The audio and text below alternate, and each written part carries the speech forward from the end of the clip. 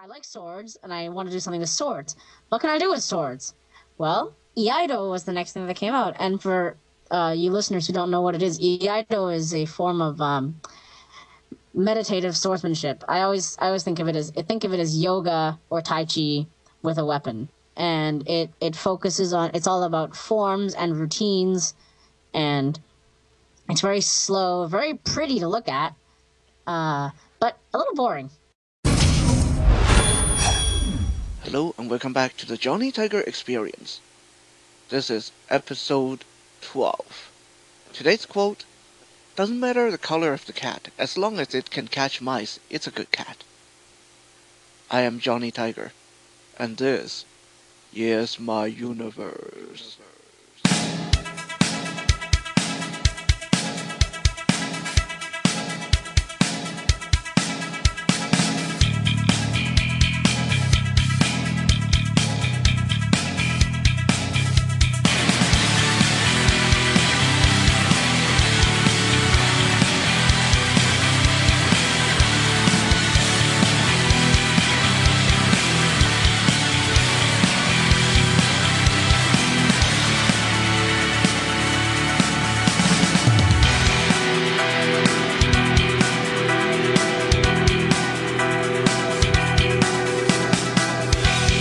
We're not indestructible.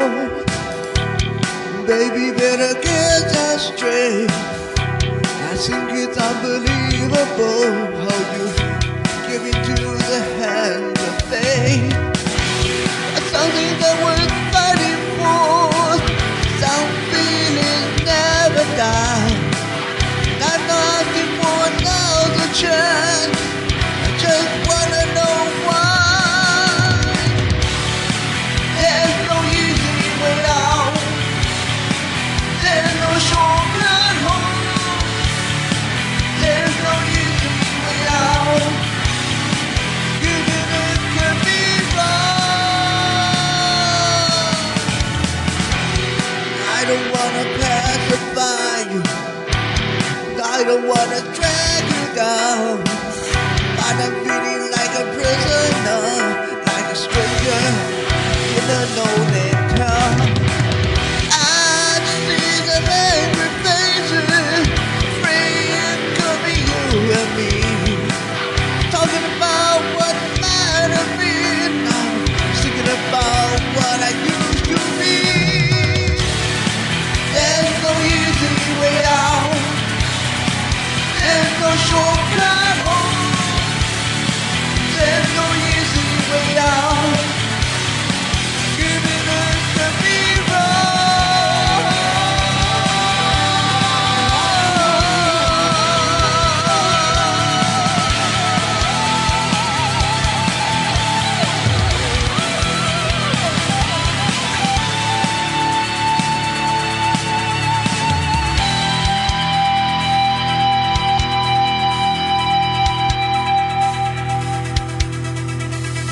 baby, baby, we could share this gift. We could know how you feel inside. Instead of going down the same road, how do you know if we are dead or not?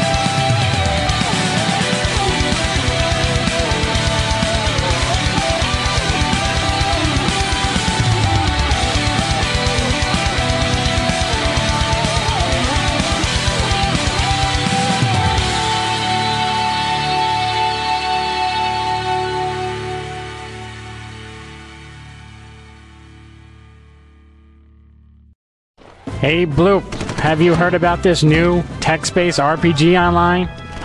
I have. I believe I know which one you're talking about. It's called Cyber Assault, and it's available at cyberassault.org. Is that the one you're talking about, Leap? Yes, it's really, really cool.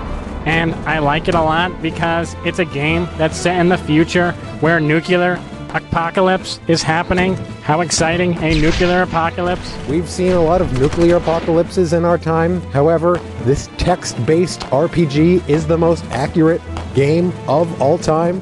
Very cool. Yes, and it has a cool character class that you can actually choose from, including Borg, Stalker, Caller, Crazy, and Mercenary. I really like the Borg. It reminds me of my robotic mother. Very cool. Very, very cool video game. One more time, Bleep, what's the website? www.cyberassault.org. Check it out. It's free, so do it. You do anything for free these days? Goodbye.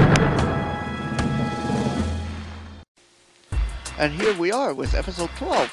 A very anticipated episode by myself, yet no one else.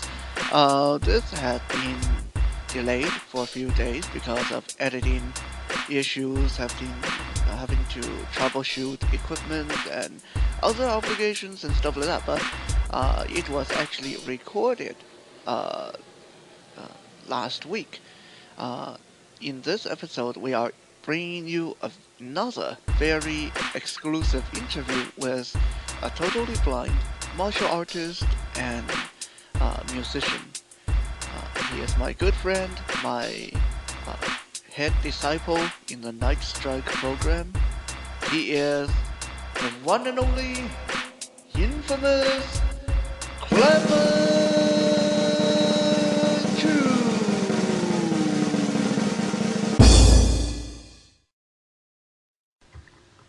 We are now online with Clement the Chihuahua Chew. It's a good nickname. I didn't think of that. Good nickname, and he is blind and he's rude. Blind and rude. It's Night Strike good. motto. That's right. Blind and rude.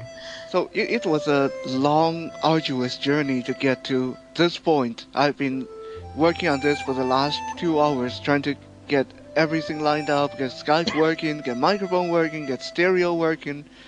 It's like, as soon as I'm ready to record an interview, everything stopped working. So, listeners, you guys have no idea what I have to go through to bring you this episode. The beauty of technology. Oh yeah.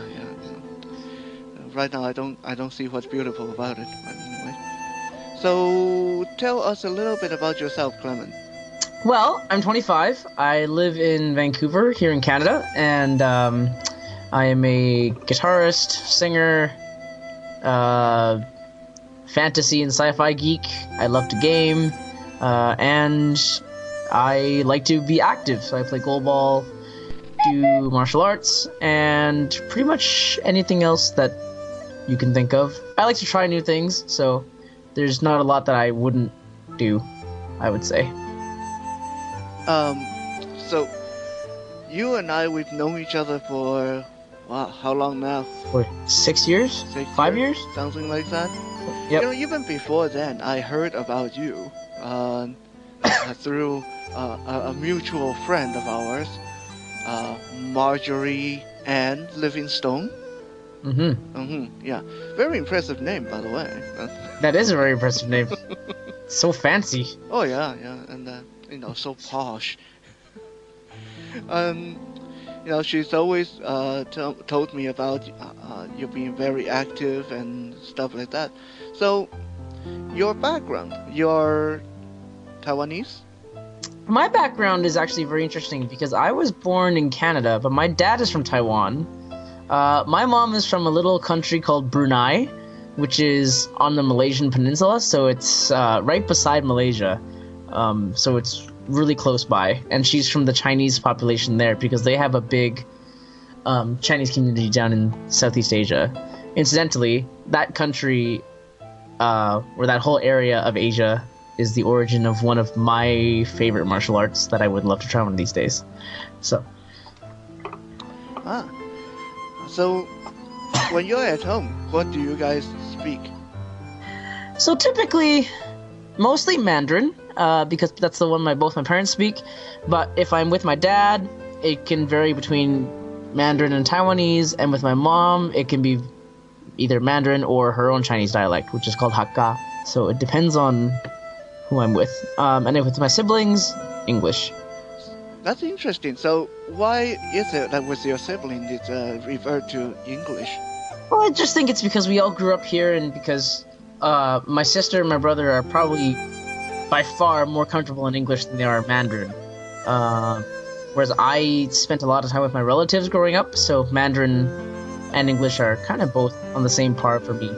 Must be wonderful too, like, because I'm assuming your parents, their English is not on par with you guys. And, probably, I don't know if you guys do that, but when I was at home, we used to have like secret little English code words and little secrets that if we want to. No, our parents' English is too good for that. That doesn't work with us.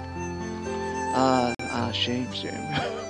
They used to have Cantonese code words until I learned to speak it. Then they didn't have any secrets anymore. So. So you're quite multilingual. Yeah. How many languages do you speak? If you count Chinese dialects, I speak a total of 9. So I speak English, Mandarin, Taiwanese, Cantonese, and Hakka. And then I also speak French, Japanese, Spanish, and Korean, with varying degrees of fluency. And to think I can barely speak English. Oh, you speak Krav Maga. That's all you need to speak. Yeah, I just let my fists do the speaking. That's great. So, is that like just something you're naturally good at, or did you have to work hard to get to this? Oh, you know what? A lot of people say I'm naturally talented at languages, and I don't know, maybe, but I felt like I worked pretty hard. I didn't just decide one day, hey, I want to learn Korean, and then, the next day I was speaking fluently. I'm not like that, but, I'd say it's more just because I'm interested in doing it, and yeah, I mean, maybe part of it does have to do with, a natural ability with it. I attribute it to the fact that because my parents are from different countries, and especially my mom's side of the family, they're so culturally diverse, that I grew up learning different dialects and languages, so it's always been kind of natural for me. Because in Brunei and in Malaysia, the Chinese people there, sometimes they speak 2-3 dialects easily. And even if they don't, the Mandarin that we speak is very broken. I call it street Mandarin. It's not pretty. I'm sure it's not the kind of street Mandarin I'm thinking about. not the kind of street. I know what kind of you're thinking about. It's not that, but it's not mainland Chinese Mandarin. It's not pretty. There's words from 4 or 5 different languages all mixed into it because of our geographical location, our cultural location. So, yeah, I think I just got used to learning languages and whatnot when I was a kid because, both sides of my family were so radically different. But you also have personal interest in learning a lot of languages, right? Like it's sort of something that you really like to do, or not really. Like I don't go out of my way to learn new languages, but if it comes up and if I find that I need to use it, then yeah, I will learn it. Like Japanese, for me it was kind of an on and off hobby, and then when I started hanging out with international students, I realized, hey, I could actually use Japanese quite often. So I picked it up more, and then because of my workplace, I have found even more reason to learn it. So, especially living in Vancouver nowadays, it's totally an advantage to be able to understand and translate multiple languages. Multiple languages, yeah, absolutely. But like personal interest, yeah, like for example, Malay. That's a language I have a bit of an interest in because that's where my mom's from Brunei, and that's the official language of Brunei. My family doesn't speak it, but it's still part of my heritage that I would like to learn about, but I haven't done it because there's really no reason for me to use it here. So even though I have personal interest, like if it's not practical for me, then I might learn, hit bits and pieces just out of interest, but I won't learn it fully. It kind of makes me feel a bit ashamed of myself because I grew up in Taiwan until 9 years old, and Even now, my Taiwanese is so broken, it's just laughable. That's okay. I can understand most of it, but Everybody from your generation and mine have started to be like that, I think. And my generation's even worse. well, So in my generation, we have a kind of sort of a defense. Because back then, it was strongly discouraged Yeah, to exactly. speak that in school. yeah, exactly. So I don't think it's something to be ashamed about. I think that's just a fact of the way it was culturally, and the climate was like that. Except if you go back to Taiwan now, and people try to speak Taiwanese to you, and you answer in Mandarin, they think you're being snobbish. Well, see, and that's interesting because like I've noticed a lot of the Taiwanese kids of my generation, they have that problem is they don't learn Taiwanese, so they know phrases unless they're from the south. Yeah. What I found was that when I went to Taiwan last year, when we went to the further south we went, the more Taiwanese people spoke Taiwanese, even young people. So it was interesting to see the difference, for sure. My problem is usually I tend to get my Cantonese and my Taiwanese all jumbled up together. I used to, but then I've been taught to separate it so much since I was a kid. I think it's become really natural to be able to do that. Yeah. So I think that's just a matter of practice. It can be pretty embarrassing to answer the phone. Why, 你是虾米人啊? Uh-huh. I've heard that before. And I mean, especially when you are kind of not very good at both, and sometimes Yeah. you just get all jumbled up in your head. Yep. I hear that. Does Korean and Japanese have that similar problem? Because to non-speakers like myself, they sound so similar that Well, vocabulary is similar, but I would say for anybody who knows Asian languages, like you can generally tell which language is what. But they have similar words and their grammar is pretty much identical, but they're not mutually intelligible, so it's not as easy to mix it up unless you speak both. You won't tend to mix it as much as you would with, say, Cantonese and Taiwanese. yeah, because Cantonese and Taiwanese technically it's all dialect, and Yeah. if you really want to, you could understand each other even if you don't speak it. Yeah, exactly. Sort of. Yeah. No easier or harder than trying to understand someone from Shanghai. Yeah, exactly. In fact, I have speak- heard people from Shanghai speak their own dialect sometimes. I couldn't make heads or tails. Oh, I know, me too. But I think the thing is, if you hear it slowly, if they speak it one word at a time, you'll probably understand, 20-30% of it. Mhm. So, Have you ever been to China? nope. No? And I'll go on record and say it's not really on my priority list. Why? I don't fancy the idea of going to a country where people think I'm not capable, because that lessens your ability to travel and enjoy the sights. Because everywhere you go, you're probably likely to be challenged or questioned, unless you're with someone sighted. That is true, but I think that extends to a lot of Asian countries. Well, of course. Yeah. But with the thing with China versus other countries, I believe, and actually I felt the same way when I went to Taiwan. I don't know if I would actually want to go there on my own. I can go to Taiwan because I have family there. I can go to Japan and Korea because I have students there, like former students who have all gone home there. But mainland China, as much as I would want to go on my own, I don't think it would be a good experience. So I would probably not, just based on that. No, I think that brings out a very interesting topic, and this is why I like unscripted chat, because sometimes things like that come up. I have been asked before, and I think it's worthwhile considering. Yeah. Do you think that being blind and when you travel alone, in many ways, that places you in a kind of vulnerability and also takes away. It looks like you're traveling alone, that you're independent, but in many ways it actually takes away your independence because you're heavily relying on people's help. Well, I think it depends on where you go. I think if you went to Europe, Or if I was a Canadian and going to the States, I don't think it would be that big of a difference. I think I could travel on my own and manage well enough.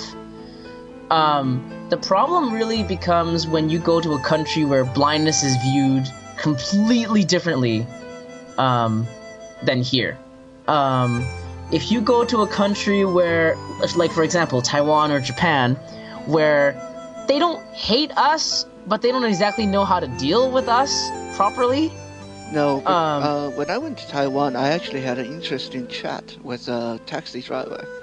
Yeah. I took a cab to go meet some friends by myself, and the taxi driver said, "You're not from Taiwan, are you?" I said, "What gave it away?" And he said, "Because of 20, 30 years of me driving a cab, I've never seen a blind person on his own." Yeah, and that's very true, and I think I can totally see why he'd be surprised by that, because you know that too, and where we come from, blind people are not encouraged to be independent. To be fair, it would be extremely, extremely dangerous to be independent for a blind person in Taiwan and China. Just traffic alone can be. Yeah, traffic-wise, of course, but that's not to say that it can't be done. Sure, it's more risky than here, but, there's blind people in the U.S. from certain states, who live independent lives, and I'm pretty sure in those states it could be pretty crazy as well, right? From a big state like, California or New York or Massachusetts, like Boston, for example, right? I couldn't imagine going through Boston traffic, but I know people who do it independently all the time. So... You want a taste of Boston traffic? Just live in Richmond for a while. Yeah, but there you go. That's it, right? Like even in a place like Richmond, which is pretty nuts sometimes, you can still. We're talking Richmond in British Columbia here, folks, in Canada, not Richmond, Virginia, because that exists too. That may be pretty bad over there too. But the bottom line is that I think it's not so much the fact that it would be 100% dangerous. I think it's just that most Chinese people. I shouldn't have said it like that. Taiwanese or Chinese people aren't willing to take that chance to teach the blind people to do it. I think because it is a very big kind of a controversial point, because it is. Because when you think about it, if you are an educator, how far are you willing to bet your reputation on that? Well, and that's it. It's responsibility, right? But not even just educators, like even parents. Parents don't teach them that because they don't want the responsibility of their blind kid getting in a car accident. They don't want to tell their kid to be independent and the kids get run over by a truck. Well, exactly, and I think that's it's like you said, it's because reputation in our culture matters so much. Because right away, if it happened, maybe most likely it won't happen, but if it happened, the media is not going to say, oh, okay, it's too bad, this tragedy happened. The media is going to say this bad parent or this bad teacher force their kids to go out on their own despite them being blind. Yep, and for that, it doesn't matter whether you're a parent or a teacher. You'll get that either way. Mm-hmm. So if you're a teacher, you're pretty much not going to get a job for the rest of your life. Yeah, pretty much. Yeah. But I think that's mostly why. That taxi driver was so shocked. But I think that kind of leads into the fact that I don't know if. Yeah, you're right, because in Canada we're so used to being able to go places by ourselves. Yeah, even for me, because I lived on my own for all these years and pretty much go wherever I want. When I travel to Taiwan, I get that sense of, well, let's be blunt about it, I just feel useless.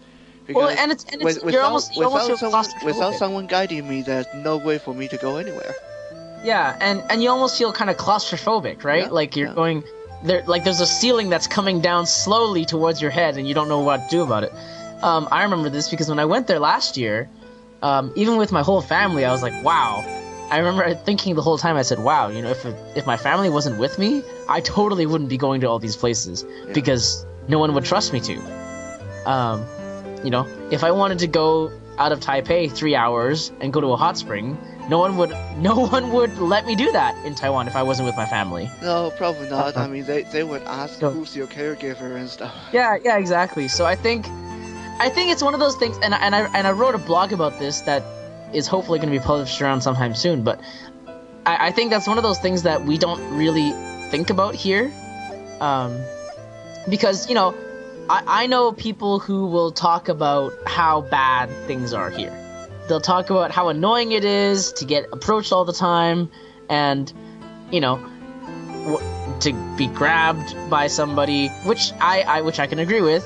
I'm gonna go on and say that right now. Very few people ever try to grab me, so. Well, you're a little different. I wish more would, especially as a female persuasion. But well, you're special. Anyway, so I think the thing is that and I agree, it is annoying and it is frustrating, and there's so many issues that that we have here. But I always tell people, I said, you guys should all go to Asia and experience what it's like, because I guarantee you when you come back, you'll never complain about the same things again. And yet, when I was in Taiwan last time, I did a presentation at a school and talk about my experience getting educated over there for the early part of my life. And I remember talking about this, and it's actually quite true. In some ways, the lack of written in stone support, the lack of system is refreshing in another sense, because when I was growing up there, people in school didn't know how to deal with a blind kid. So rather than, how here in Canada and US, quite often if there's no system, they tell you no. But in Taiwan, since there's no system to begin with, they don't say no. They just try all kind of wacky solutions and see whatever works in the end. Well, that's interesting, because I think that really depends on the people. Because I do know some Taiwanese people and some Asian people who will say no, because it's better to be safe than sorry. In my experience, but then I grew up here, so I can't really say that. But in my experience with Taiwanese family and Taiwanese family friends, is that I find Canadians are more likely to say, well, I don't really know how this is going to work, but, we can try it and see what happens.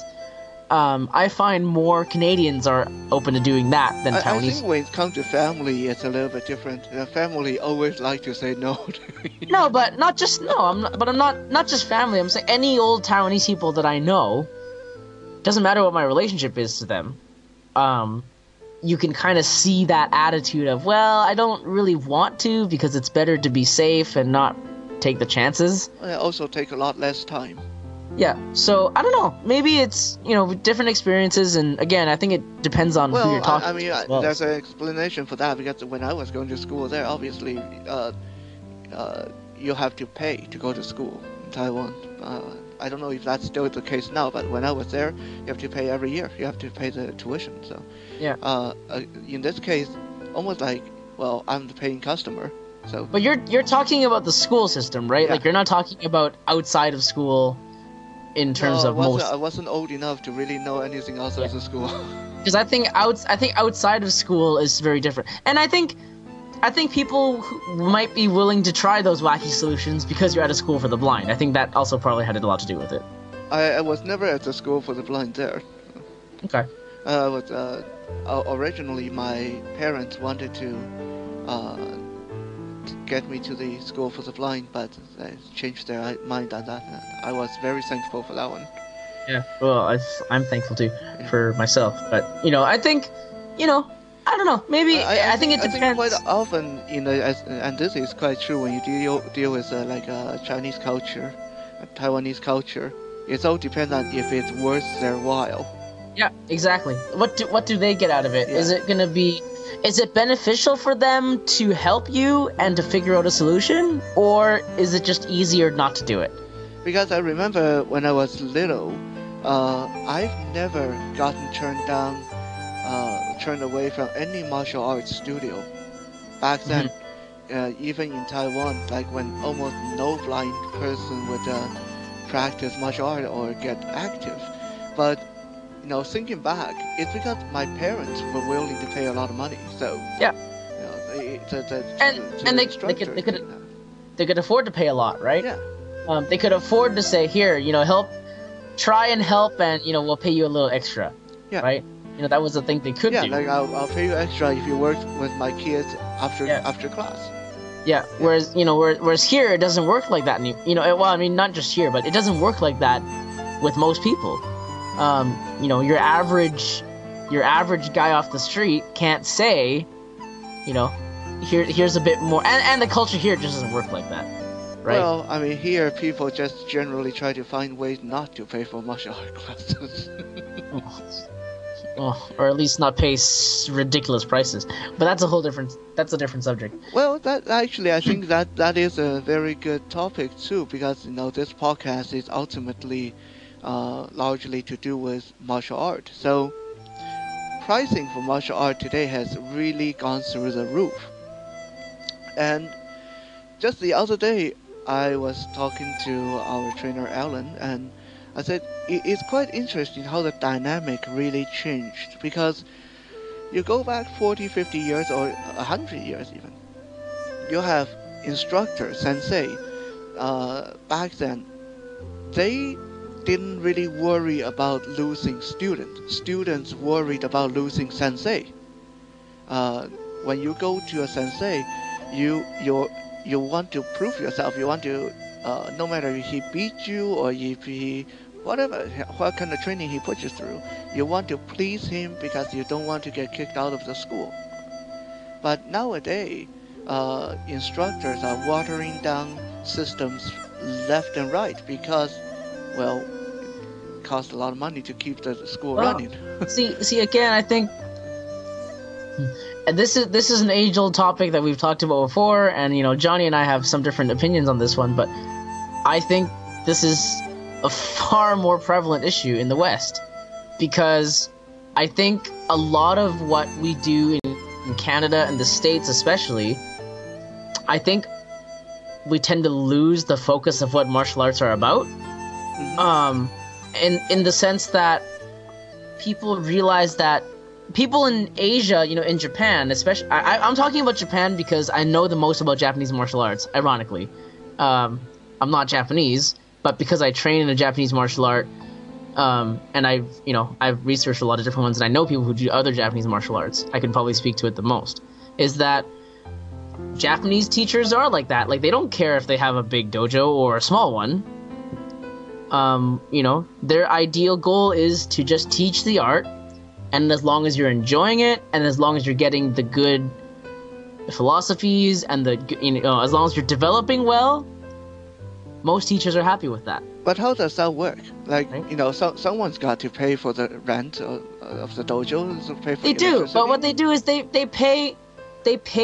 No, sorry, not they'll pay. They'll charge a membership fee, of course, but it won't be a super high, ridiculous membership fee. It'll be something like, a certain amount per month, or a certain amount per year, or a certain amount per every 3 months. But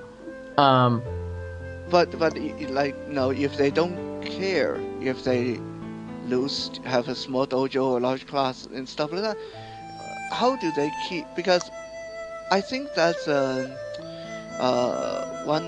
one thing that's perplexing to people here in North America, because people here look at it, well, it's a career, it's a business. So how do you make your business thrive if you don't care? I don't think it's that they don't care necessarily. I think it's more the fact that it's not money, and dojo operation isn't their priority. Their priority is for the martial art. So in a sense, they are more like artists, that the art is more important than what actually sells. Yeah, definitely. I would say that, because the nice thing about smaller prices is that they're less scary. If you see it on paper, paying $70 a month isn't so bad compared to paying $150 per month. But right? Of course, there are, and we see this on slogans and mottos all the time. Is your safety not worth that $200 a month? I guess that would depend.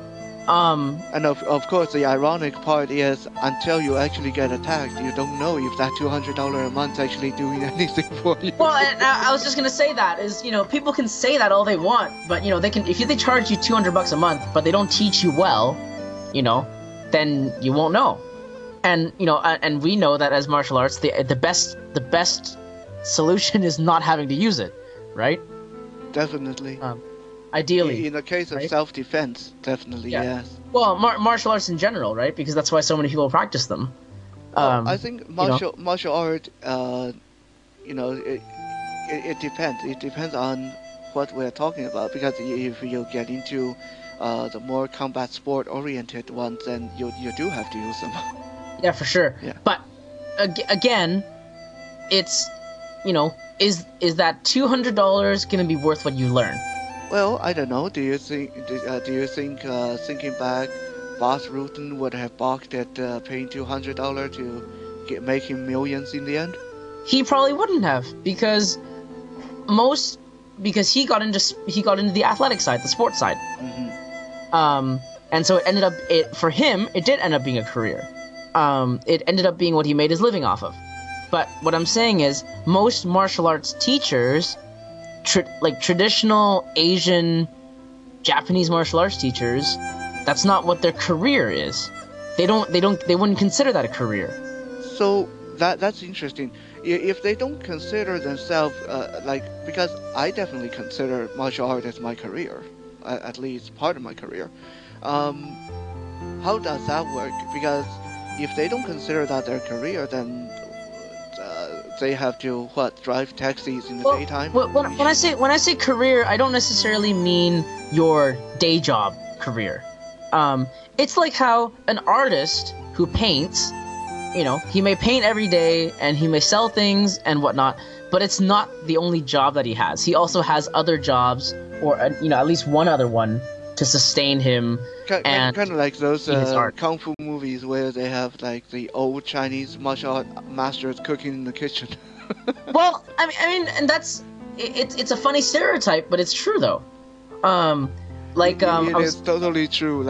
I was reading about listeners. If you want to be a career martial art instructor, you probably will starve to death. Yeah, because if martial arts is the only thing you build your career on, it's not a sustaining one. Well, the problem is there are guns nowadays. Exactly, and again, most dojo, even if you get paid a lot, if you charge exorbitant prices, most of that money is going towards dojo operation and insurance. That is true. A lot of money can't go into advertisement and hiring that beautiful receptionist up front. Or your fancy website that you keep every month, or whatever. But you can't make it's not a career in the sense that I can go into teaching as a career. But at the same time, don't you think that, because for martial art instructors to get to the point where they can teach you, it takes a lot of training, many years, and it does. Don't you think they should make money out of it? Why is it so wrong if they were to make money out of it? I don't think it's wrong to make money out of it if it's incidental money. If making money is your aim for being a martial arts instructor, I think there's a problem with that. Yeah, I think if making money is your aim to be a martial arts instructor, you probably you got the wrong thing figured out. Yeah, you're in the wrong career path, because you're not going to make a lot of that money, if you're honest. No, unless you're lucky enough to get into training professional fighters. Yeah, and again, that's assuming that you're doing a competitive martial art like MMA or judo or BJJ or whatever, right? Yes. But what I'm saying is, it's not your financial career. It's not the kind of thing you should base your financial life on, the way you could base your financial life off of a teaching job, or any sort of managerial job, right? And that's what I'm saying is, if you look at a lot of the Japanese martial arts instructors that I know, our head instructor from Fukuoka, after he graduated university, he spent a lot of his time teaching Aikido, but he also had a day job. Yes, I think a lot of us instructors end up having to admit to ourselves that this thing is not going to get us that mention in Malibu. No, no, and the reason they do Aikido, Karate, Kendo isn't because they're trying to make money out of teaching it. It's because they love to do it and they love to teach it. At the same time, we love to eat too, so Yeah, thus we but have to find another job. yeah, exactly, and that's for them. That's what that day job is. Like one of my friends, he teaches Kendo 5-6 times a week. Like all day or at night? No, at nighttime. Ah. Because that's what most martial arts dojos don't run all day. Not typically. Isn't that interesting? Because you look at how the people used to train in the old days, and even now for sports fighters, so if you look at big names, MMA fighters, they train all day. But again, they make enough money where they can afford to do that. Mm-hmm. Your traditional Aikido practitioner or Kendo practitioner who doesn't get paid will not train every day, the whole day, because they can't afford to. If we want to be honest about it, I doubt Bruce Lee even trained all day. Yeah, that's what I think as well. Like most Aikido dojo in Japan, like even the Aikido headquarters dojo in Tokyo, they don't have classes every hour of the day. They have two. I think they have 2 or 3 in the morning and then 2 or 3 at night. You know, that kind of thing. There's still that middle gap in the day, like in the majority of your day. Is, I mean, how are you going to fill those classes if you run all day? Because even if you can do it, your students have to work.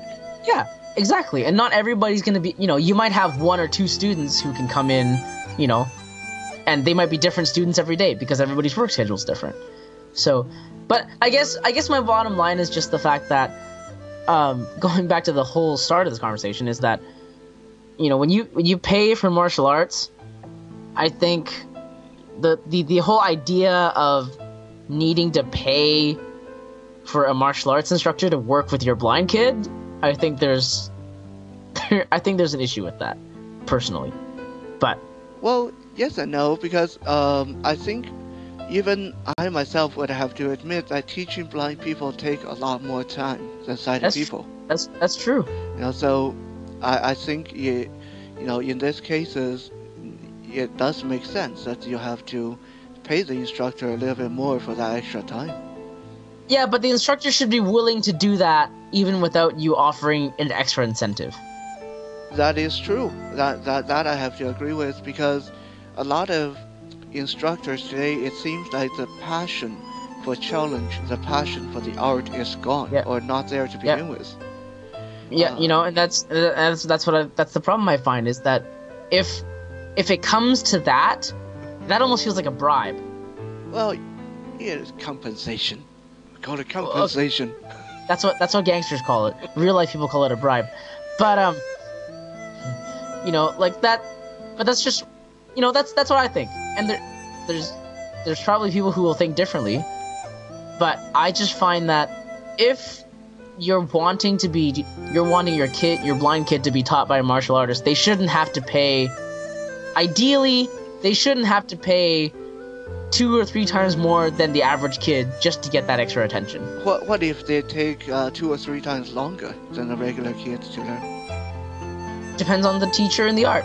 I think it depends on what the teacher's willing to. I think a really honestly dedicated teacher would say, okay, well, you know, let's try it, see how far we get, and then we can discuss arrangements if we need to make them. See, I've said this before.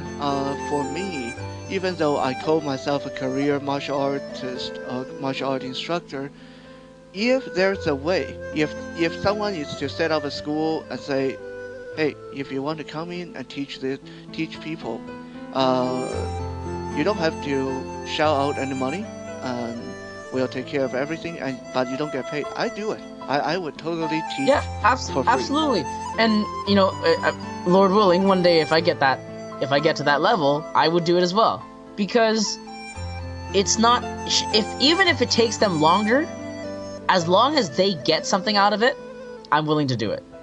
I think it's a lot of time just the fact that you can transform someone, make their life better and safer. Yeah, absolutely. So much more rewarding than that extra $20 an hour or some for sure. nonsense like that. So, you know, like, I was shocked when someone told me one time, they said, well, we found, I won't say where because we're on record here, but, you know, a friend of mine was telling me that, their son wanted to do a martial art, and they found the one school in their area that taught blind people, and I said, oh, that's cool. How much are they charging for classes? And she said, you know, one class is like $70 or something, and I said, pardon? One class for $70? 75, Wow. something like that. Wow. Hour and a half, Wow. I think. I don't remember if it was be a very good school. I don't remember if it was a private session or a group class, but, you know, it was one of those things, and I said, do you know how much I pay for Aikido? You know, where they just took me in, and they don't specifically teach blind people. And she said, how much? And I said, $70 per month. But you know, we of course in the world today, there's also another issue with that is sometimes when you are too cheap, or if you want to offer it for free, people don't value your system. Of course not. Mhm. But something like that walks the middle ground. I think personally, my dojo does a very good job of walking that middle ground. It's $70 per month. There's a $60 annual membership fee, but that's all it is. And How many classes do you get for a month? 4 per week. Okay, that So- is a that is a really good price. 16 classes, and you get to pick. You know, you just come whenever you want. I've had weeks when I've made it all 4, and it's amazing because that's 8 hours of Aikido that you normally wouldn't get. When you really think about it, though, if it all depends on who, because this whole what price is reasonable. It depends on who is paying. Because I have heard of instructors run into students that offer them $700 a month, for just to teach them, because they are prepping for a film project or movie or stuff like that. So for those people, that kind of money is like pocket change. Yeah, I think that's a little different if it's for a film project or if it's from something like that. But I'm talking like just on a regular day-to-day basis. Mm-hmm. The only reason you would pay them to pay you $700 a month is to give you 4 classes a week that are private. Mm-hmm. Well, and even then, even then, I mean, even if I wanted to, I don't think I could have afford that or justify that to myself. right? And even in Japan, like with the live-in programs, that's one of the things that I would love to do one of these days is to do the live-in program. Is you pay a certain amount, a few $100, but then you stay there for 6 months or to a year. You live at the school, you do chores around the place and whatever, but you also get as much access to training and to the sensei as you want. And I think that's probably the best model for it, rather than saying, here, we're gonna give you quality training, but it's gonna cost you. I think those living programs are fantastic. I've heard of people. In fact, the founder for Krav Maga, even when he came to the U.S., he did a few of those. Basically, if you would, but he did it the other way around. If you would host him, he stay at your place and he just train you non-stop for like 2 weeks, 3 weeks. Yeah. So that's really cool, and I think, so I I remember telling this person, I said, yeah, $75 just for a class that he doesn't necessarily need to be in? That's a little much. Yeah, I think $75 a class, I would expect my black belt within 2 months. Thank you very much. Except you also know that getting a black belt in 2 months is not something that happens at an honest place. I don't care. If I'm paying $75 a class, I want my black belt. Yeah, I know. You better give it to me, even if it's a fake one. I'm essentially buying it. Yeah. No, for sure. So, what got you into martial art? Where did you get the passion for martial art?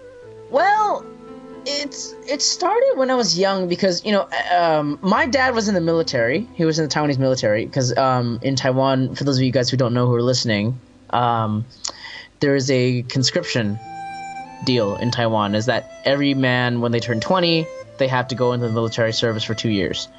And when I was young, my dad and my parents, both my parents, my dad and my mom, they're both very paranoid, especially when I was younger. And they always used to say that I'd get bullied because I was blind. So my dad, he started teaching me just really simple things that he learned in the military.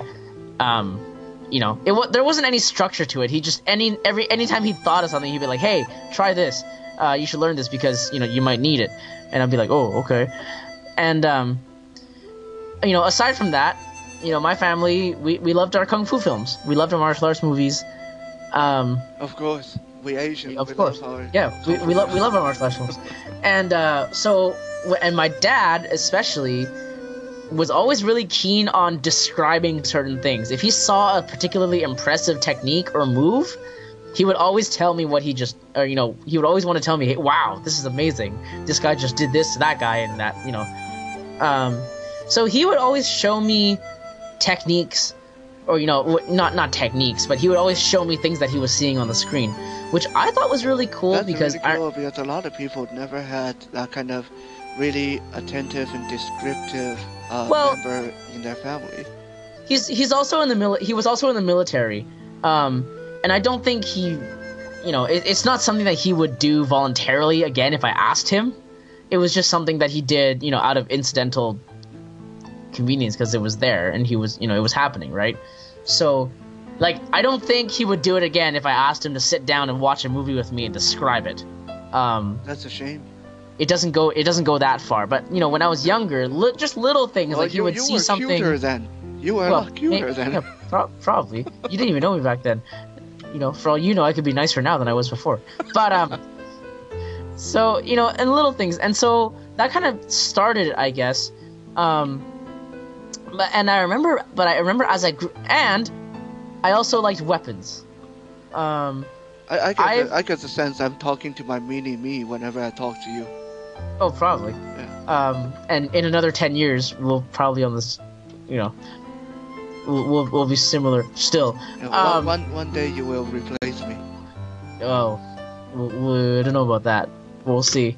But it was interesting also too because, and I think one of the reasons I liked weapons so much, and I still do, is as a blind person, our tactile sense is much more captivated, right? Obviously, because we can't see things, and so the way visual people look at art, I look at when I see sculptures, when I look at moldings, when I look at models, whatever, but especially weapons, because I'm not talking about, for you listeners, I'm not talking about a cheap factory machine-made, mass-produced knife that you can get. Or sword even, but like a truly decent, handcrafted, traditional weapon. Something that's made to be used. Yeah, not even made to be used. Like there might be some that are just made to be decorated, but they're made as artwork. It's not cutlery. Is the term that I hear used a lot. It's not like your kind of it's not like your stainless steel Japanese sword that just kind of. It isn't really good for much, and as soon as you swing it, it kind of rattles around and shakes. We call them sword-like objects. Yeah, but Japanese swords that are made as artwork, that are made to be on display and to be touched and to be examined, like those weapons, I found I had a fascination with them ever since I was a kid. Just because I love feeling different designs. Whether it was a sword or a staff or whatever.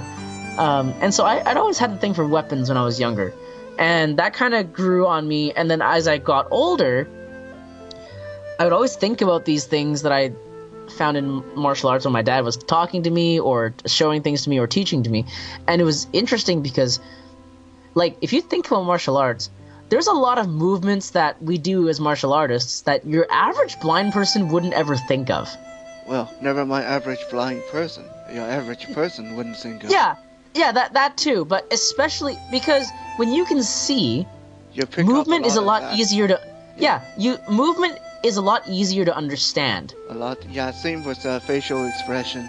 Right, angles, the way you move to interact with something else is a lot easier to kind of get a basic hold of when you're sighted. Whereas if you're blind, it's not as easy because we don't have a visual reference. So when you learn, like when I first learned to when I first learned in Aikido that stepping in diagonally towards my opponent and I could slip a punch that way, that blew my mind. Because for me growing up, you know, if someone punches at you, what do? You block it, right? Because obviously that's, you know, it never occurred to me that I just had to step in a certain direction and it would just go by and I wouldn't have to do anything. Mm-hmm. That was crazy. I was like, wow, if I hadn't done Aikido, I would have never thought about moving this particular way. Yeah, that's sort of like my first introductory into Brazilian Jiu-Jitsu, because being a striker all my life, there are so many things there's so many configurations grapplers can get into, and I was like, but because you're blind, I didn't know that the body can move that way. Yeah, exactly. But because you're blind and you never seen how people move, because you don't. That's a good point. Because a lot of sighted people, they seem to pick up these basic arm bar and stuff like that because they see it on TV all the time. Well, they see it on TV, but not just that. But they also have a better sense of movement and what it looks like. And it's like a jigsaw puzzle. Like if you see one that's completely assembled, you can kind of get it. And if someone just breaks it apart, you can kind of go, okay, well, I kind of have a sense of how everything kind of fits together. But if you're blind and if you're handed a box of jigsaw puzzle pieces, when you have no idea what goes where. And it's the same with martial arts. Is when you can see movement, there's certain things that when they move, they go, oh, okay, that makes a lot of sense. But when you can't, there's something about, you know, even like a hook punch. Like blind people don't imagine hooks a lot. One, because we don't see the body ever moving in a way like that, you know, visually. And two, because if you've never done a martial art, well, you don't even know what a hook is, right? You may think you know what a hook is. Yeah. I have heard a lot of people. I ask when they come to the class, and I ask them, "Do you know how to do a hook?" And they say, "Yeah." And they do something totally weird. Yeah, exactly. But that's the nature of it when you're blind, right? Like I always thought I knew what an uppercut looked like, just because, you know, I always thought it was just it's just a punch going upwards, you know. But until I started doing them, you know, there was just little facets that I didn't know about, or like even in Aikido, like or Krav Maga, like a lot of the joint locks that that we do, you would never think of bending someone's arm or joint to that produce way. That kind of effect, even. Yeah, because you don't see the way a joint bends, a joint bends, so you don't know that it can actually move in that way. So that got me into martial arts kind of as a kid and as a teenager, because I was always really fascinated by it. That's kind of why I really wanted to start doing it. What was your first martial art? Well, that's a bit of a long story, because I'd always wanted to do kendo. Like I said, I liked weapons, and the concept of sword fighting was amazing. Like I loved it. I still do, actually. And you know, like one of my friends said last week, in what other sport do you get to hit each other with sticks and yell at each other and have it be okay? You want to pick up Filipino martial art? Yeah, but even in Filipino martial arts, like, you're not nearly as loud as you are in kendo. No, but it hurts just as much. Of course it does. But I'm saying that, you know, there's no other sports when you can yell at somebody while attacking them and have it be okay. That was just fun. And I'm loud. I like to talk a lot. I like to scream a lot, and it's just, I don't know, it was just a fun idea. It was just a fun idea.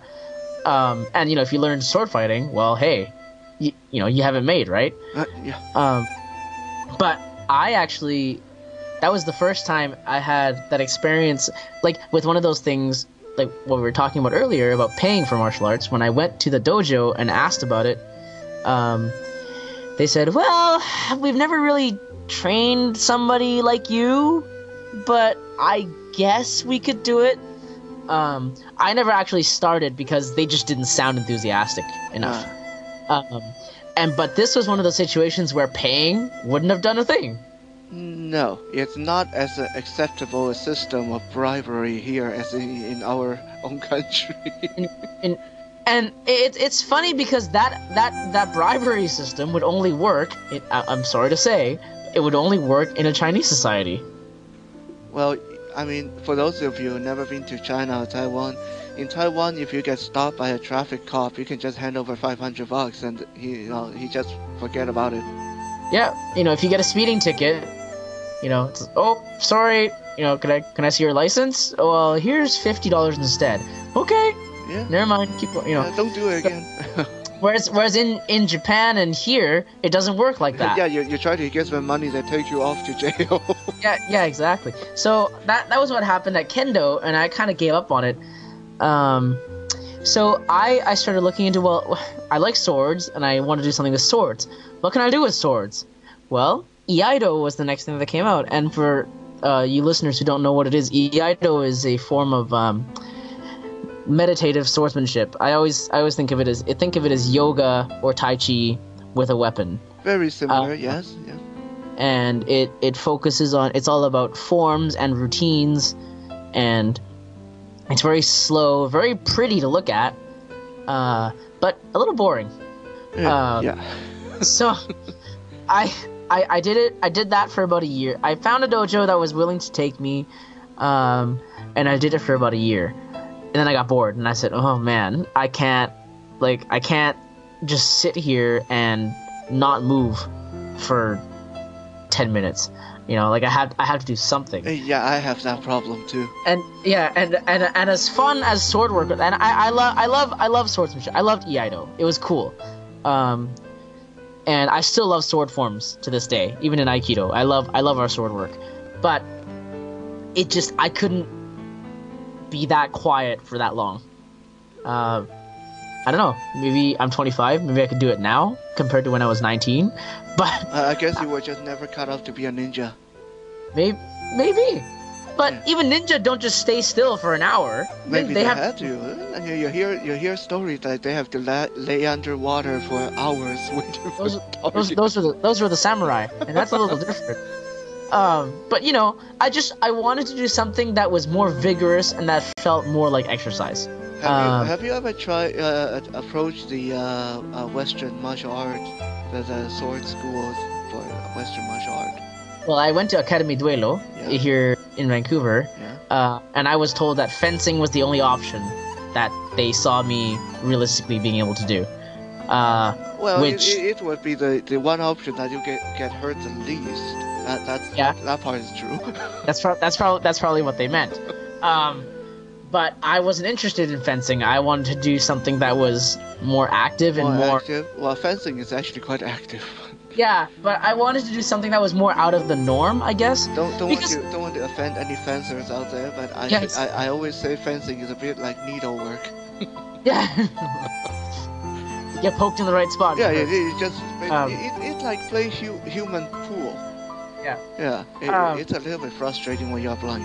So that was and for anybody who's listening right now, a lot of them are wondering, well, why didn't you do judo or Brazilian jiu-jitsu? And I was at a point in life, and I'm still here, is I wanted to.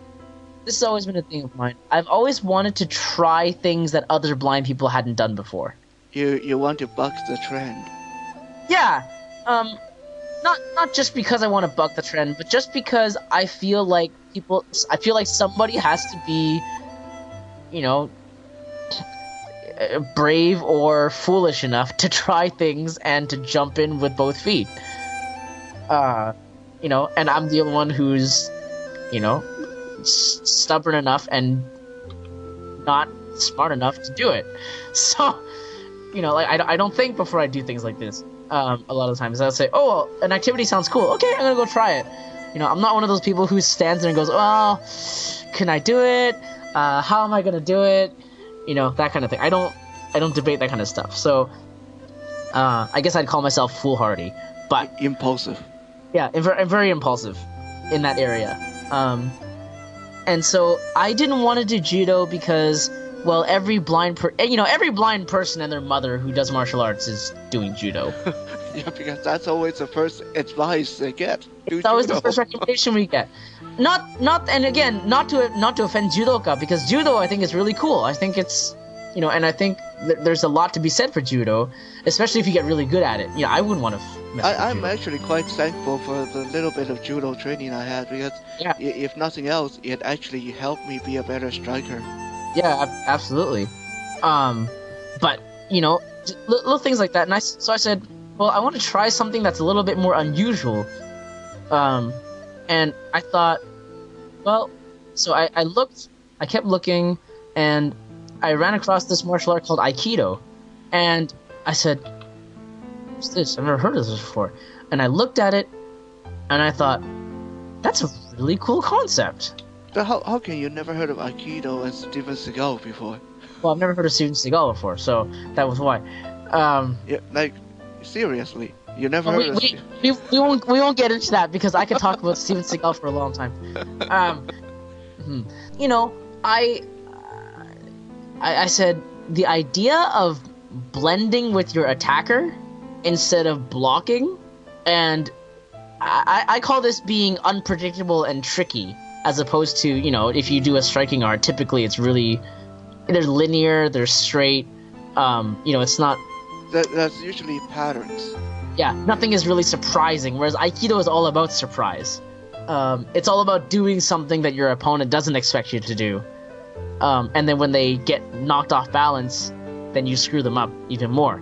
And, just kind of goes from there. So I found this idea, and I said, wow, I've never thought of martial arts like that. That would be... I would try that. And again, I went to a dojo to watch a class, and was told, nah, we've never really taught blind people before, and there's a lot of throwing and a lot of rolling, so it's probably not a good idea. It's like, what does that have to do with being blind in the first place? Well, it's a liability issue, because... What, blind person break easier than sighted person? No, blind person might break other sighted people. Now if they roll... that might be true. Now, see, true. There is truth to that. But the problem that I would say to any other blind person or any other martial arts instructor who might happen to hear this is, you can't say that based off an assumption. Because there are blind people who are very careful and know what they're doing, just as there are sighted people who are not careful and will hurt others. And now in my dojo, it's a joke. Like, sometimes I fall into people less than the people who can see. Like, I've gone through classes where I haven't hit anybody, and my sighted senpai has rolled into, like, 3 people because they weren't looking behind them. So, like, little things like that. And so I said, well, okay. So I kind of gave up on it for a while. Because I emailed 2 or 3 other schools, and I got really similar responses. So I said, well, okay, whatever.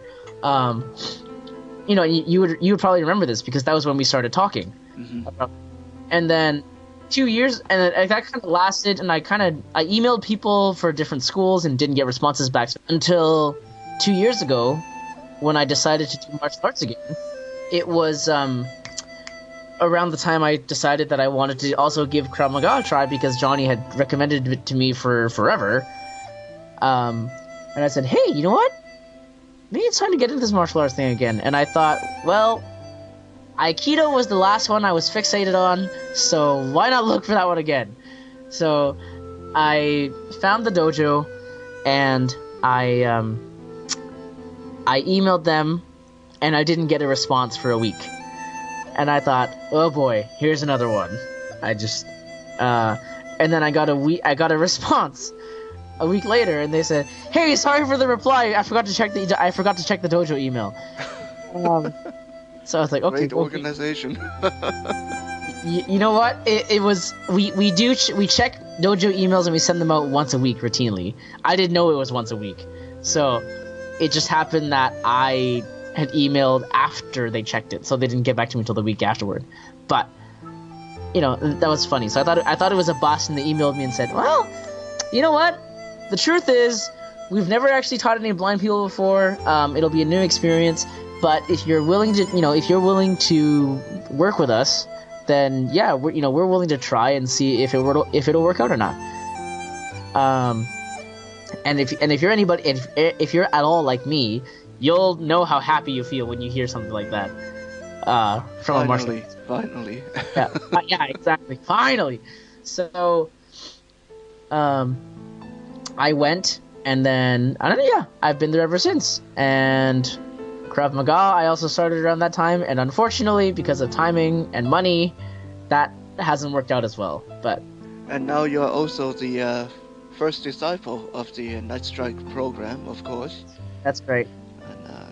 And we are always encouraging more blind people locally here in Canada to look us up and come out, have some fun. It's not we are not starting a new blindies martial arts system. It's just Night Strike is more the name of the club that we all get together and learn from each other and have a lot of fun. Yep, for sure. So how does your family treat your relationship with martial art? They pretty much don't acknowledge it. It's not, they don't hate it, it's just they don't think it's anything to talk about, so it's not really brought up very often. So they don't think it's exceptional or anything at all? No, I wouldn't say particularly exceptional. It's kind of a thing that they've just always said, well, I mean, my dad's always told me to do it because the blind guy should do something to defend himself. That's about as far as it went. I don't know if he still feels that way or not, but they don't really find anything good or bad to say about martial arts. So basically they just say, that's Clement. And, Yeah, pretty much. So have you ever actually have to defend yourself? Well, not necessarily defend myself, but I have had to warn somebody off with a wrist lock one time when they tried to commandeer or, let's say, borrow my wallet at a train station one time. That's a very interesting story. Let's hear it. Well, it's interesting. It's actually also kind of funny. I was walking home after work, and I was coming up on a Stadium Chinatown station, my train stop, and I was getting my fare out, and some lady who walked by decided the station is located in an area where you get all sorts of Unsavory. interesting people. Not necessarily always unsavory, just interesting, and you never know whether they're going to be savory or not savory. This time was she savory? No, she wasn't. Oh. And the reason why is because she decided that because my wallet was open, it was high time to come and grab a bill. And obviously, because I was blind, I couldn't see her coming. I didn't know that she was, coming to take something out of my wallet. Or if she was coming to take my wallet. I don't really know which. I don't care. The fact is that she tried. And it was one of those things where I wasn't even really aware of what I was doing, but the way her hand came in, it came in exactly the right way that I was hoping for it to. Or not hoping, but it came in the right way for me to apply a wrist lock that's pretty harmless, especially if you don't do it hard, but it hurts enough to make them realize that you know what they're doing. Did she say anything to you? She didn't say anything, and I didn't say anything. I did the wrist lock. She obviously felt it. I let go, and I went through the gate, and she walked away. That was about as far as it went. How do you know it was a she?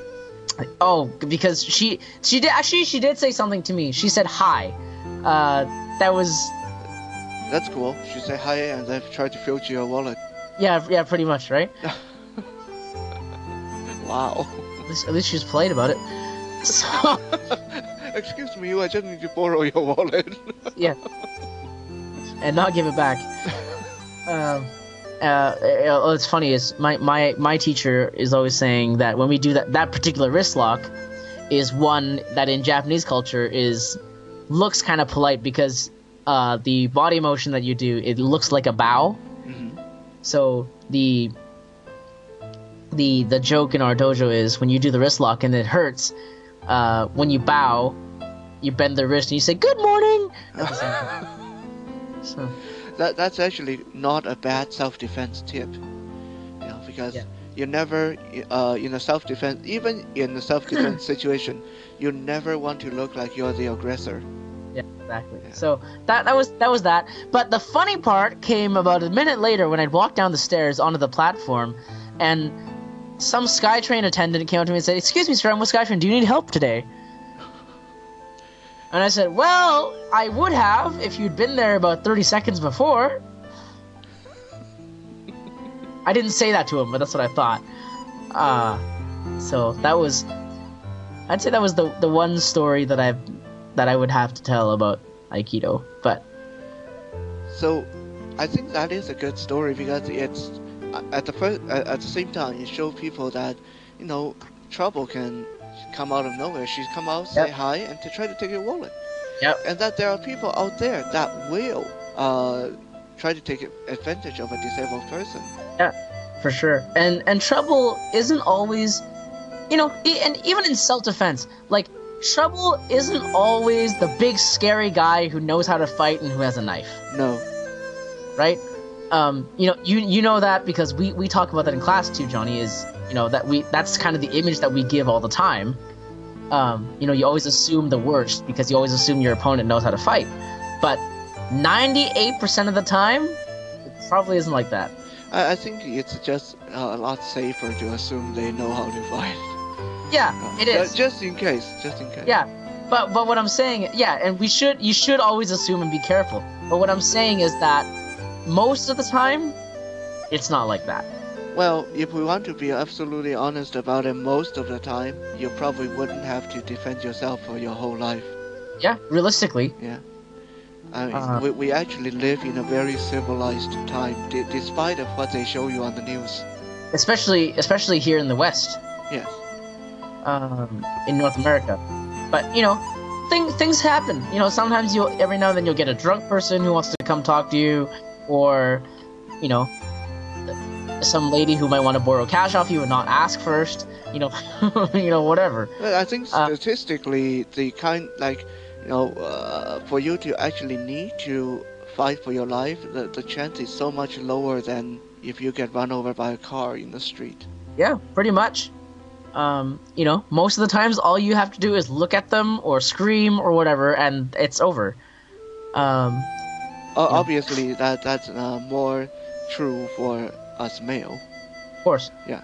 No. But ladies, please be careful out there. Yes, be careful, please. I mean, and even guys, there's, But what we're saying is that most of the time, it won't end up. A street fight isn't as common as media and society likes to make us think it is. Well, I always think that term is funny when people talk about street fight because technically the true street fight, it would only happen to you for the most part if you are in that kind of profession. Yeah. Like if you are a policeman, if you are a security guard or a bouncer, then you're going to definitely run into that kind of stuff. But for the day-to-day regular Joe, it's quite possible you just go through your whole life without getting into a street fight. Yep, probably. So, before we go, there's so much more about you that we haven't talked about. You want to quickly give us a rundown on your music and your gobo? First, tell people what gobo is. I don't want to explain that. So goalball is it's a Paralympic sport for the blind and visually impaired. It's actually I don't know if you knew this or not. It's actually the first and only Paralympic sport that was originally designed for blind people. Makes sense. Everything else has been adapted. So judo, all the athletics, wrestling, swimming, cycling, dragon boating, all of that stuff. That's all been adapted from existing sports. Goalball is the only sport that was originally designed for people who are blind. So the way it's played, it's played on an indoor court, and it's a volleyball-sized kind of court. So 9 meters by 18, 9 wide, 18 long, and the ball feels kind of like a basketball. It's a little heavier. A little bit bigger than a basketball, like. Yeah, a little bit bigger and a little heavier. Yeah, imagine a cross between a bowling ball and a basketball. Yep. It's 1.25 kilograms. And it's a good thing that Johnny said bowling, because the way you throw the ball actually it's underhanded. It's very similar to a bowling motion, but not quite. And you throw the ball across the court at the other team, and each team is composed of 3 players: a left winger, a center player, and a right winger.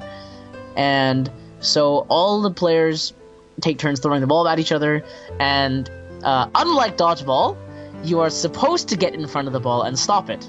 And it hurts a lot. And you do this by diving on the ground, onto your side, like a side dive. And you take the ball wherever it takes you. Actually, it's really funny, going back to martial arts for a really quick second here, is that I remember when I joined Krav Maga for the first time, and do you remember the first time the first time I did a Shark Tank exercise? Yes. And Alan and some of the other instructors, or not instructors, some of the other students were, you're not afraid of taking a punch, but you've only been doing this for a couple months. Like, most people, who do that kind of martial art are scared of getting hit, right? Yeah, most people that haven't been conditioned to take punches, that they cringe, even before they get hit.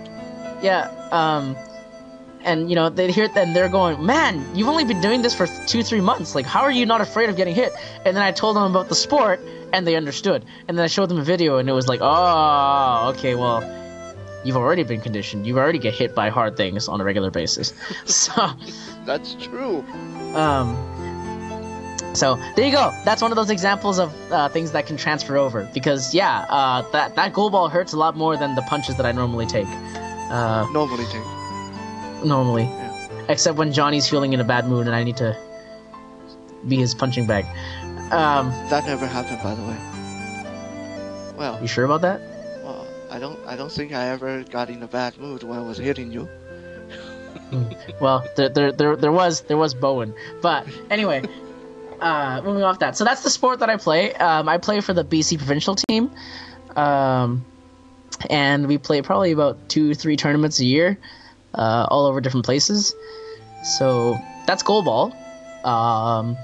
Music, I play electric and acoustic guitar, a bit of drums, and I'm a vocalist. I've been singing since I was 6, through karaoke, choir, and other things like that. So right now I play pretty much anywhere I'm asked to, mostly at church gigs, because friends will invite me to play at their events, and we are outside of that, the season where you will be very active with the church. That's right. That's now. Christmas. Yeah. Yep.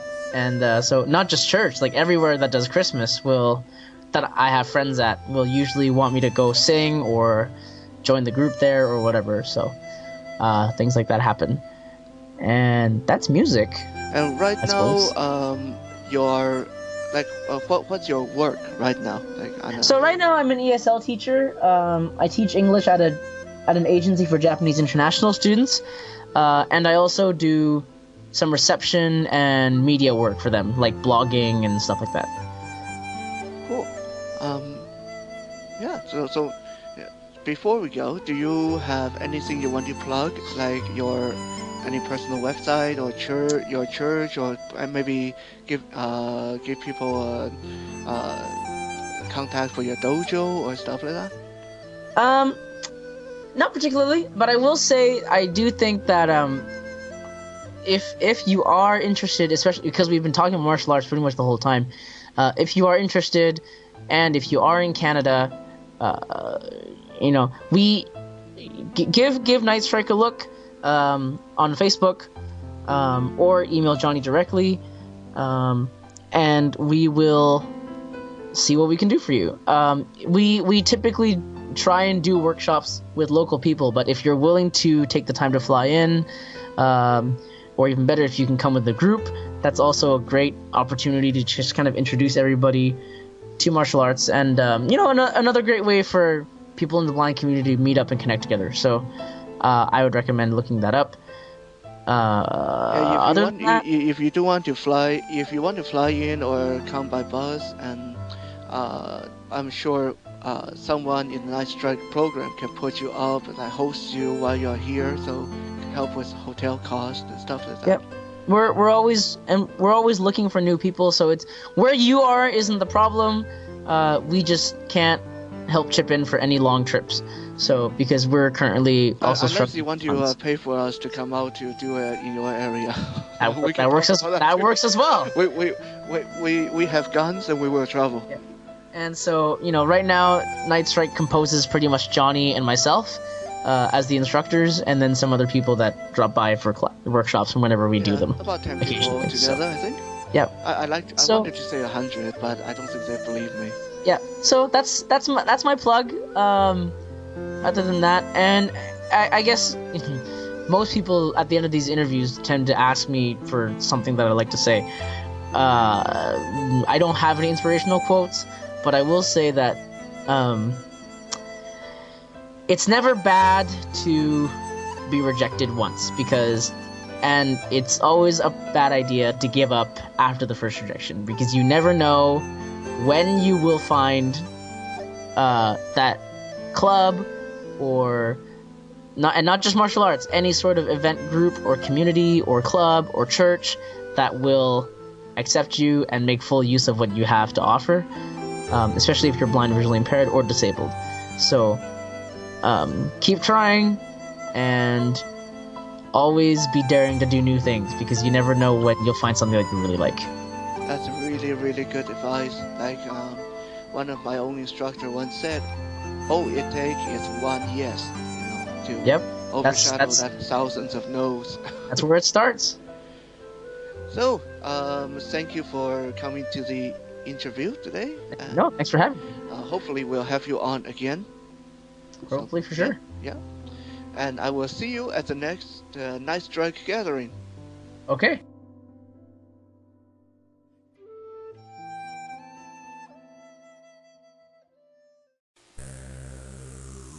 A well-endowed and very attractive young blonde goes to the pet shop to look for some exotic pet.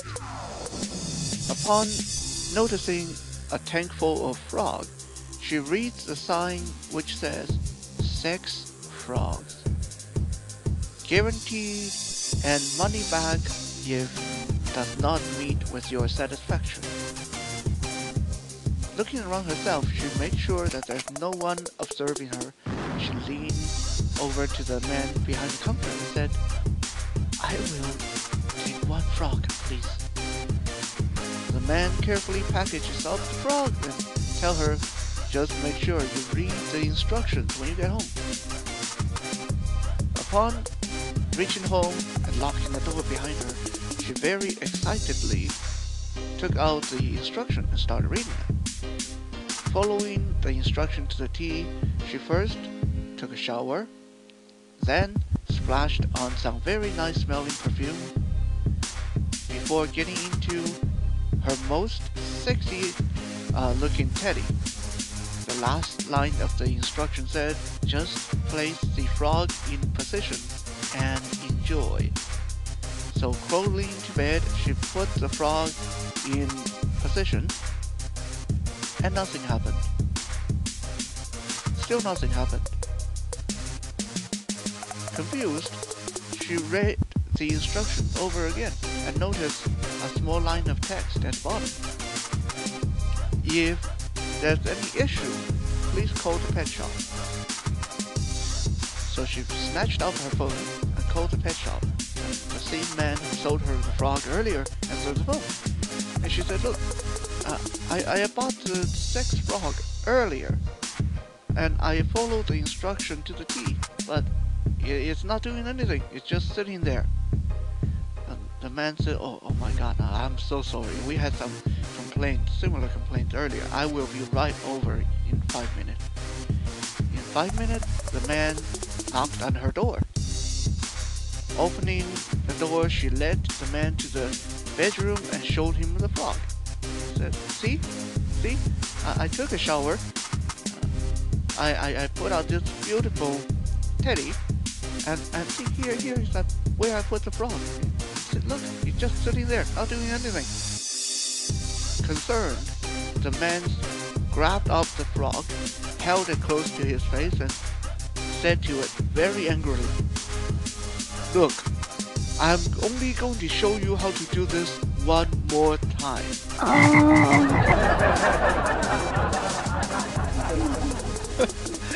It would appear that I'm in the wrong profession. I should become a frog trainer or something. Training 6 frogs. Not a bad idea. Speak of training, if you are a struggling martial artist with visual impairment, or if you know a martial artist with visual impairment, or if you are visually impaired yourself and just always wanted to try your hand at martial art, why not contact Night Strike Self-Defense? You can find us on Facebook or just Google Night Strike Self-Defense, and you will find us very easily. There you will meet a lot of martial artists who are blind or visually impaired, people of the same mind, people with various experiences, and you can collaborate and troubleshoot and brainstorm and just generally have a good time. Who knows, you may even find it in yourself to come out to one of our all-day self-defense seminars. We look forward to have you. And with that, we come to the end of episode 12. Remember, if you want to ask me a question, have comments about the podcast, or want to get sponsorship information, email to johnnytiger@shaw.ca. That's johnnytiger@shaw.ca. You can also find me on YouTube as Johnny Ty or Johnny Tiger. I'm also on Facebook and Reddit, or you can Google Johnny Ty in quotation mark with addition keywords such as self-defense and or martial art, and you will find me easily. Thank you for being here with us. Don't forget to rate and review, and that will make us very, very happy. I will see you guys in episode 13.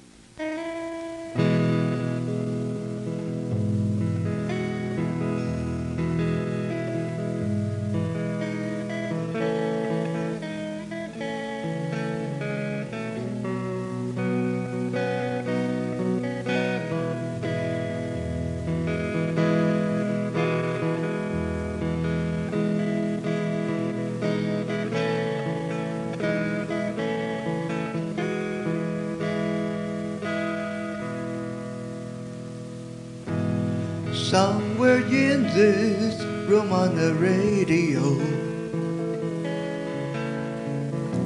they're playing the same old song again, written long ago when I was down and out. A song that I wrote about us. Only yesterday I got another phone call. Then we talk about those good old days. Somewhere in the past, when we were still here, we promised to keep in touch. Back then we had a love and friendship, and our dreams and games we played. We had faith in one another and care. And now all I have is this guitar and a song that everyone likes. But if I was to tell the truth, it's our song.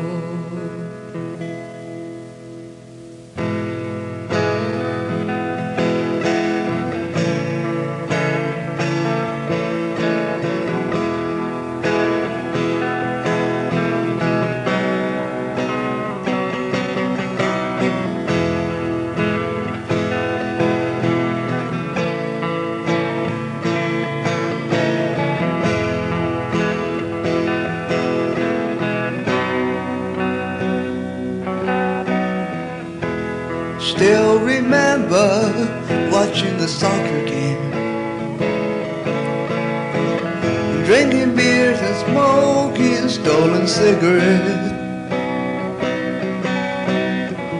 Kevin and Rocky, they were always fighting, but no one took serious offense. You all liked it when I played in the band. You were always there to sing along. I can tell you again, the sentiment from the heart. I trade all this to have you back. Back then we had a love and friendship, had our dreams and games we played. We had faith in one another and cared. And now all I have is this guitar and a song that everyone likes. But if I was to tell the truth, it's our song. Back then we had a love and friendship, and our dreams and games we played. We had faith in one another and cared. And now all I have is this guitar and the songs that everyone likes. But if I was to tell the truth, it's our song. If I was to tell the truth, it's our song.